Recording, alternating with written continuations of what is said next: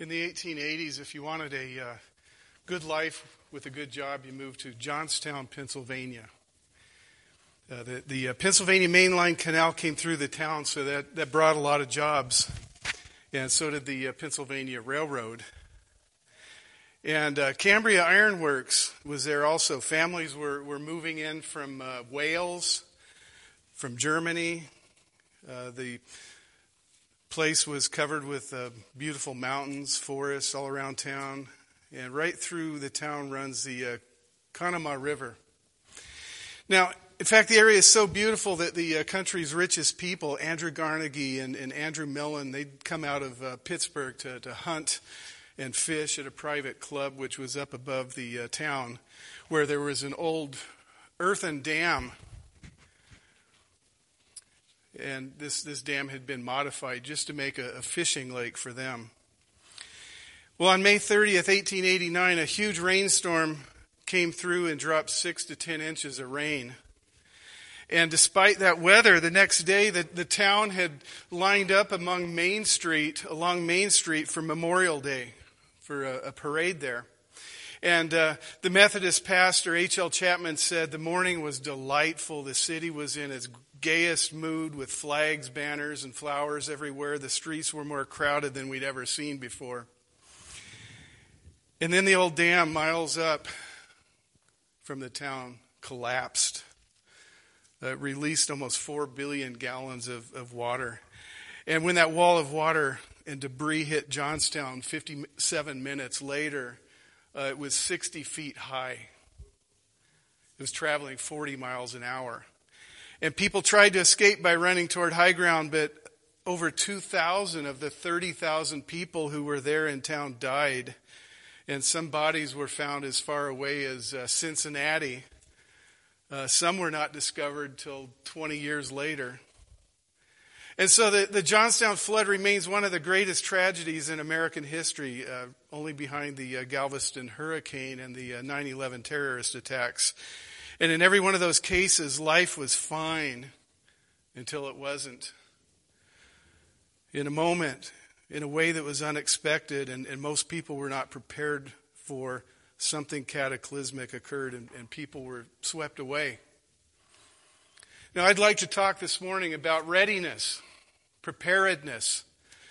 We're going to pause for a couple weeks in our Philippians study. You know what today is? Palm Sunday, yes.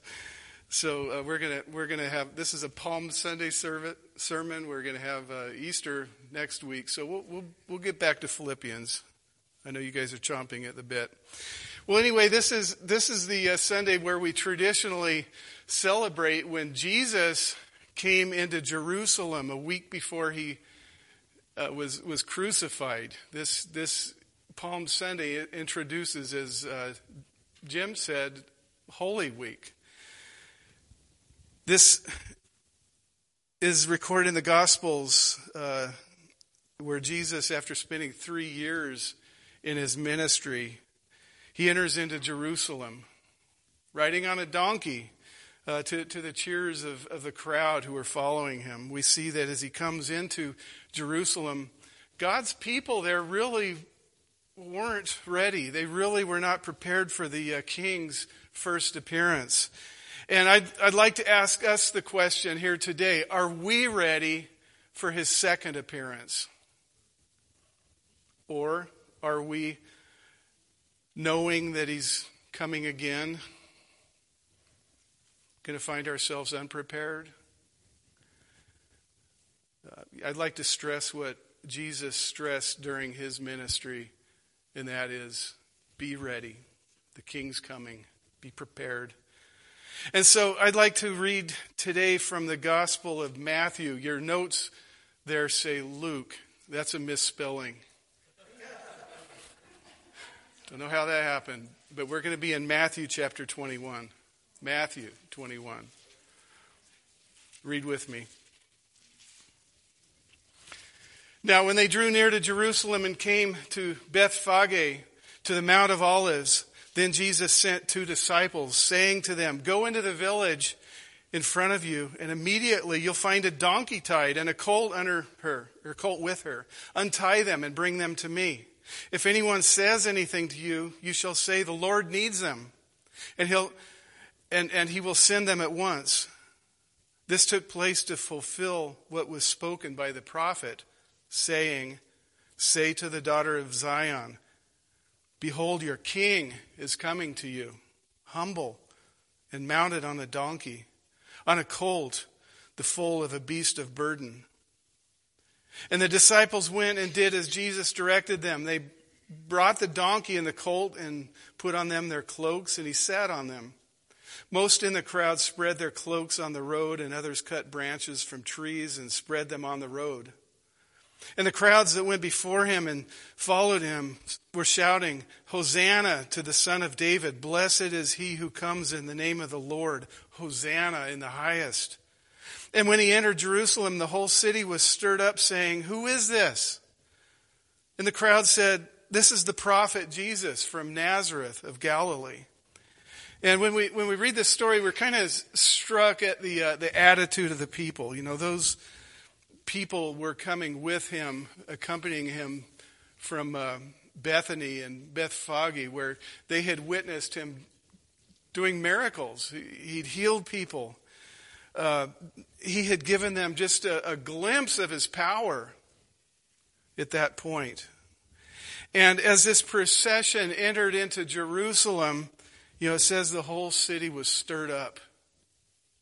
And they were asking, who's this? Who is this guy? And, these people probably did not see this ordinary looking man riding on a donkey, this picture of humility, really. They didn't see this guy as a king. They said, who is he? They weren't expecting the Messiah to come like this. The Messiah King, surely would come in majesty and grandeur and with a sword in his hand on a steed, ready to tear down this empire that had overrun God's place, the place of God's people, Israel, this oppressive foreign power, this occupying Roman Empire. That's what they were expecting. When we look at this story, though, we see that this is happening a week before Jesus is crucified. And the gospel writers devote a huge section of the gospels to this last week. Matthew, for instance, spends about a fourth. I think about 7 out of 28 chapters just on this last week. And as we read these chapters, we see this theme emerging, not only in the narrative, but in Jesus' teaching. We see a theme of readiness and preparedness for his second coming. So in this sermon, we have a very simple message, a very simple topic, readiness. We see that God's people were not ready for his first coming. Let's not make the same mistake. Let's be ready for his second coming. Let's be prepared. So, let's ask ourselves, were God's people ready the first time? We see in this account known as the triumphal entry that there was this group. Matthew calls them Jesus' disciples, who were pretty fired up about him. They'd seen what he'd just done. As he enters Jerusalem, people are asking, who is he? But look at this. The first thing that Jesus does is he goes to the temple. He goes to the temple, and Mark in his gospel records that he went into the temple and he looked around. Just looked around. Doesn't say what he was thinking. Doesn't record anything that he said. He just looked around and left. And you got to wonder, what was he thinking here? Well, he comes back the next day and clears out the temple of the merchants, the people who were doing business in the temple. Matthew goes right there to that second appearance in the temple. But, we look at this. We look at God incarnate, God in the flesh, the Lamb of God who came to take away the sins of the earth. He was walking into the temple, the place where God had said, this is where I will meet with my people. God walks in, God in the flesh. Do you suppose anybody recognized him? I don't think so. Here he was in person. God's people were not ready for the king. They were not encountering God in the temple. Otherwise, I think they would have recognized him. The temple was no longer a house of prayer. They were unprepared. They were so busy with their business, so busy with their religious rituals that they missed God. They were out of touch with God. They weren't ready. They didn't know the Messiah. That's amazing. These religious leaders who knew the scriptures the best were blind to the fulfillment of those scriptures. They knew the words, they knew the rules, the laws, they followed them, but they missed God incarnate. They did not find life in God's word.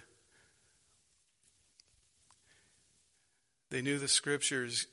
We have an account where Jesus chided the religious leaders for their practice in scriptures, for not knowing the scriptures in a transformative, life-giving way. In Matthew 22, the Sadducees came to him. Remember, they were trying to trick him concerning marriage and the resurrection. If this woman married this guy and her husband died and then she remarried and, this happened like 7 times. Well, they asked him, whose wife will he be in the resurrection? They're trying to trick him. And what did he say? He knew their ruse, and his answer hit the root of the problem with them. What did he say? He said, you're wrong, because you know neither the scriptures nor the power of God. They studied the scriptures, but they did not know the living God. They did not know who the scriptures were about. They knew about him, but they did not know him. In John 5:39, Jesus said to them, you search the scriptures because you think in them you have eternal life. And it is they that bear witness about me. They weren't ready. They didn't make this connection, even though Christ, the one who created the world and everything in it, was right there, right before them, talking to them. He was performing miracles, casting out demons, raising people from the dead. But they didn't know him. And so during this last week, at the end of this last week, he was killed on the cross. But during this week, he did a lot of teaching. One of the major themes of this was about the future, not only what was going to happen to him that week, his suffering, his death, his resurrection, but he talked about the end times, and he made it very clear that God's people need to be ready for his second coming. So the question for us is, are we ready? Are we ready? Jesus didn't tell his disciples when he would return. He avoided that. But he did say that he would return. And he knew that the things in the world would be the same when he came the second time as they were then. Many people would not be ready. They'd be distracted just by their day-to-day cares, their day-to-day activities. Matthew 24:36 through 44 is where Jesus says, but concerning that day and hour, no one knows, not even the angels in heaven, nor the Son, but the Father only. For as were the days of Noah, so will the coming of the Son of Man. For as in those days before the flood, they were eating and drinking, just like those people in Johnstown, Pennsylvania, marrying, given in marriage, until that day when Noah entered the ark. And they were unaware until the flood came and swept them all away. So will be the coming of the Son of Man. Yeah, people in Noah's day, they thought today will be like yesterday, tomorrow will be like today, the next day will be like tomorrow. Why would it be any different? Do we fall into that kind of complacency? Just doing our day-to-day routines? Do we live day-to-day disconnected from God? Jesus goes on to say these two words, be ready. Be ready. Continuing in verse 40, he says, 2 men will be in the field, one will be taken and one left. 2 women will be grinding at the mill, one will be taken and one left. Therefore stay awake, for you do not know on what day your Lord is coming. But know this, if the master of the house had known in what part of the night the thief was coming, he would have stayed awake, and he would not have let his house be broken into. Therefore, you also must be ready, for the Son of Man is coming at an hour you do not expect. Jesus makes it very clear we need to be ready. His return is imminent. It's at hand. It could happen right now. It could happen tomorrow. It could happen 100 years from now. I guess the question for us really is this: how shall we live in readiness? What do we need to do? How should this affect me today? How should this affect me tomorrow? So, God's people weren't ready the first time. Let me just extend that and say we weren't ready as human beings, as people on the earth. We were not ready. Let's be ready now. I was a teenager and a young adult during a time in which the church really had a renewed interest in eschatology, which is a good thing. Maybe it had been neglected somewhat before that. Eschatology is the study of the end times. And we were taught that Jesus was coming soon. We were taught that if we looked at the current events in world politics, we could see prophecy being fulfilled before our very eyes. And every little thing that happened, people were saying, "Oh, this matches this. This matches that." People started making pretty concrete predictions on when Jesus was coming back, though.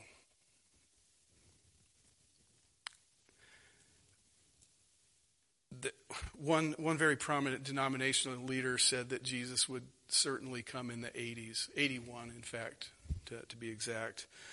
Others have since predicted down to the day when Jesus would return, and they've all been wrong. When we lived in Montana, I remember one Sunday we came out of church and the parking lot was full of cars, and on every windshield was a flyer saying, "Jesus is coming on such and such day." And it's kind of interesting seeing the people pulling these flyers off their windshields and reading them and just kind of looking around, The pastor the next week had to address it.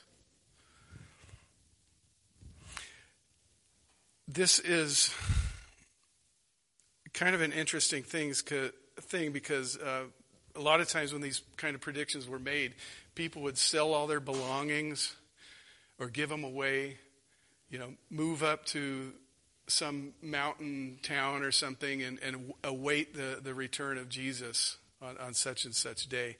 This is not the readiness that Jesus is talking about. And this kind of false readiness isn't even anything new. The 1800s are rife with examples of this, and this is where some major cults came about. This is where we got Jehovah's Witnesses, and this is where we got Mormons, and predictions were made. People became sidetracked from the gospel. People lost their sight of Jesus Christ, and these cults were formed. And the fact is, if you look at all of the cults, I would say, at least in the high 90%, they all have a wrong view of how we should look at eschatology. They've gotten their eyes off from Christ, and they're focusing on something that is important, but they've lost sight of how should we live today. Who is Jesus Christ? And that's where they fall into error. We need to know the Scripture. We need to know the whole counsel of God. We need to know about the end times, and we need to study eschatology. That's not what I'm saying. Please don't misunderstand me.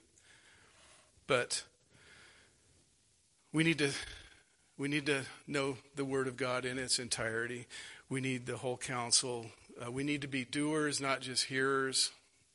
The Bible talks about people who are constantly learning but never really knowing the power of God. What do we need to do? What is true readiness? That's the question for us today. Jesus in the Gospel of Luke, chapter 12, starting in verse 35, he says, "Stay dressed for action and keep your lamps burning." That'd be a good one to memorize.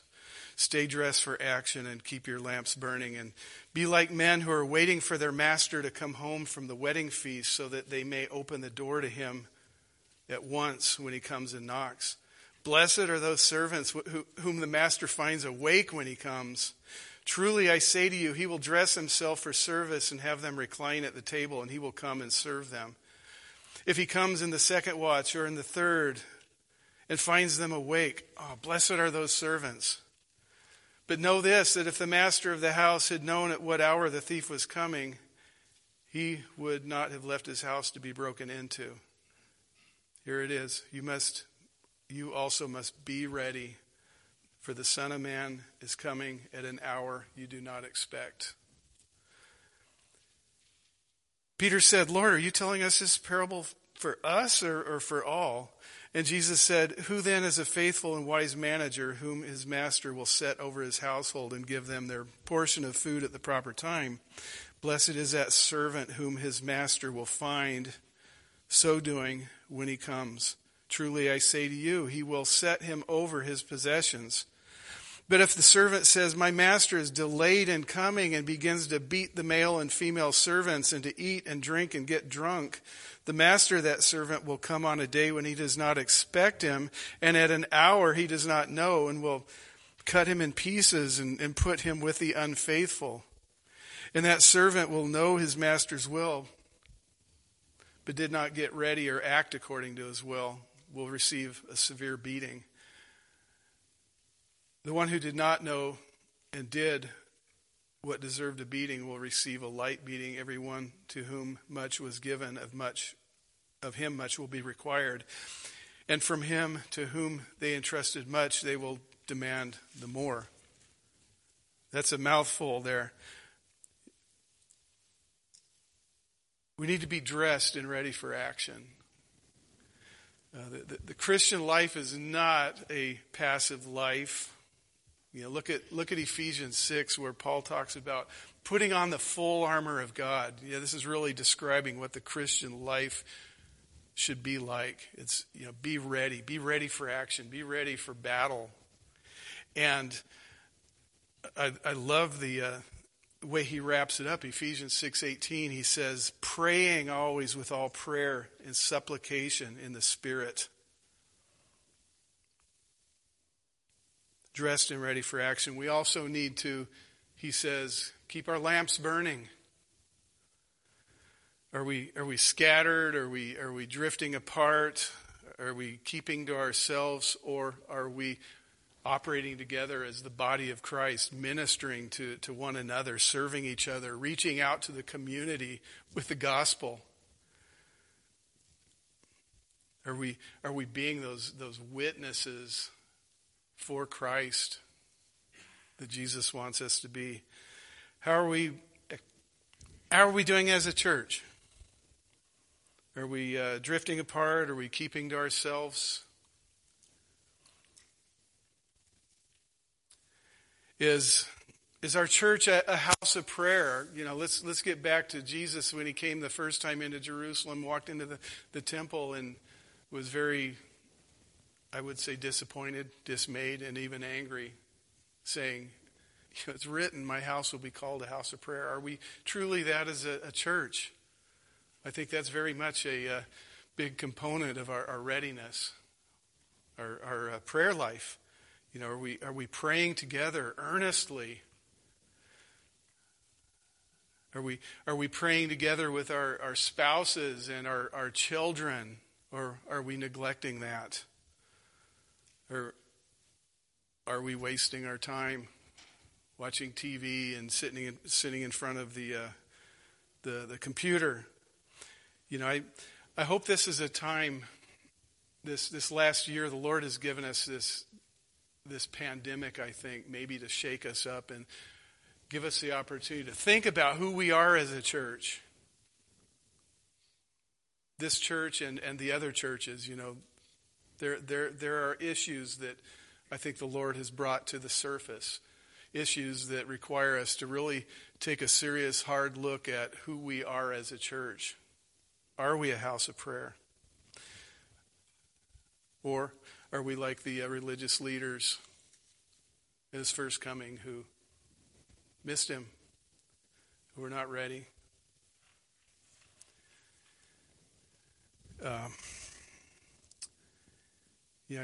pray that we will be a people who seek God's face together, a people who enjoy our Lord, who enjoy being with him and love being in his presence, experiencing him and his goodness with sincerity, enjoying his mercy, being thankful people who are ready to confess and repent when we sin, people who truly turn to God. You know, we need to take this very, very seriously, I think. Back in Matthew 7:21 through 23, Jesus said something very stern. He said, "Not everyone who says to me, 'Lord, Lord,' will enter the kingdom of heaven, but the one who does the will of my Father who is in heaven. On that day, many will say to me, 'Lord, Lord, did we not prophesy in your name and cast out demons in your name and do many mighty works in your name?' And I will then declare to them, 'I never knew you. Depart from me, you workers of lawlessness.'" What is this saying? Jesus is not impressed with people who think they know him, people who know about him but don't know him, people who are only going through the motions and deceiving themselves. I read a story that gives a really good picture of readiness. Robbie Robbins, he was an Air Force pilot during the first Gulf War. And after his 300th mission, he was given surprise permission to take his crew together and fly his plane home. They flew across the ocean and landed in Massachusetts. And then he had a long drive to western Pennsylvania. They drove all night, and his buddies dropped him off at his driveway just after sunup. And there was a big banner that said, "Welcome home, Dad." How did they know? He's asking them himself. And, no one had called. He meant for this to be a surprise. The crew themselves had no idea this was going to happen. They had not expected to leave so quickly. But Robin relates, "When I walked into the house, the kids, about half dressed for school, screamed, 'Daddy!' Susan came running down the hall. She looked terrific. Hair fixed, makeup on, with a crisp yellow dress. 'How did you know?' I asked. 'I didn't,' she answered, through tears of joy. 'Once we knew the war was over, we knew you'd come home one of these days, and we knew you'd try to surprise us. And so we were ready every day. Well, we need to be ready every day for the return of the King. So as we come to the close, Jesus came as a king. He came as a suffering servant king. He came among his own, but as it says, his own didn't know him. They didn't recognize him. They didn't receive him. They weren't ready. They weren't prepared. He's returning again. He's coming back again. It could be today. Could be tomorrow. We don't know. But we do know we need to be ready. Let's be ready. Jesus said that just as in the days of Noah, people will be busy just doing their things every day, paying no mind to the future. Again, they'll be like those people lining this Main Street in Johnstown, Pennsylvania. Beautiful day.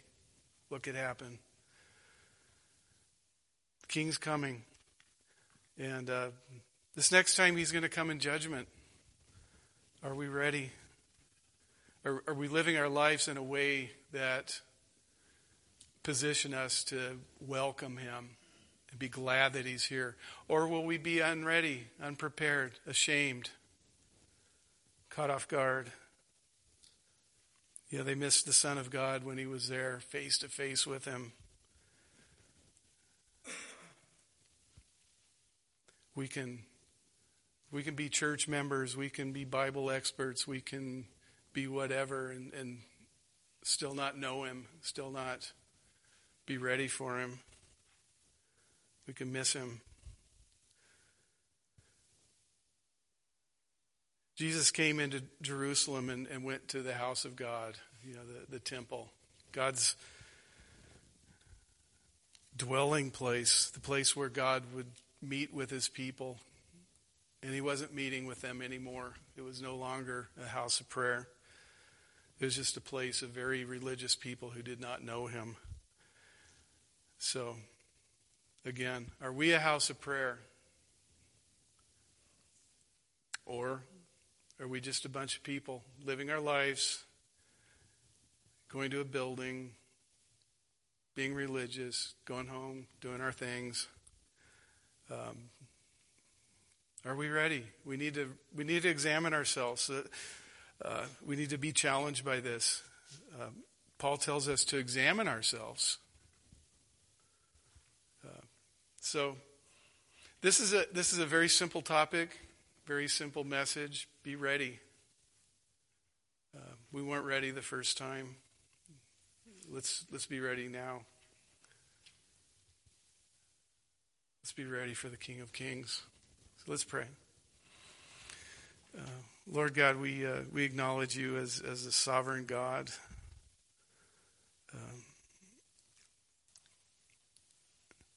We admit our frailty, our weakness, but in our weakness, Lord, your strength shines through.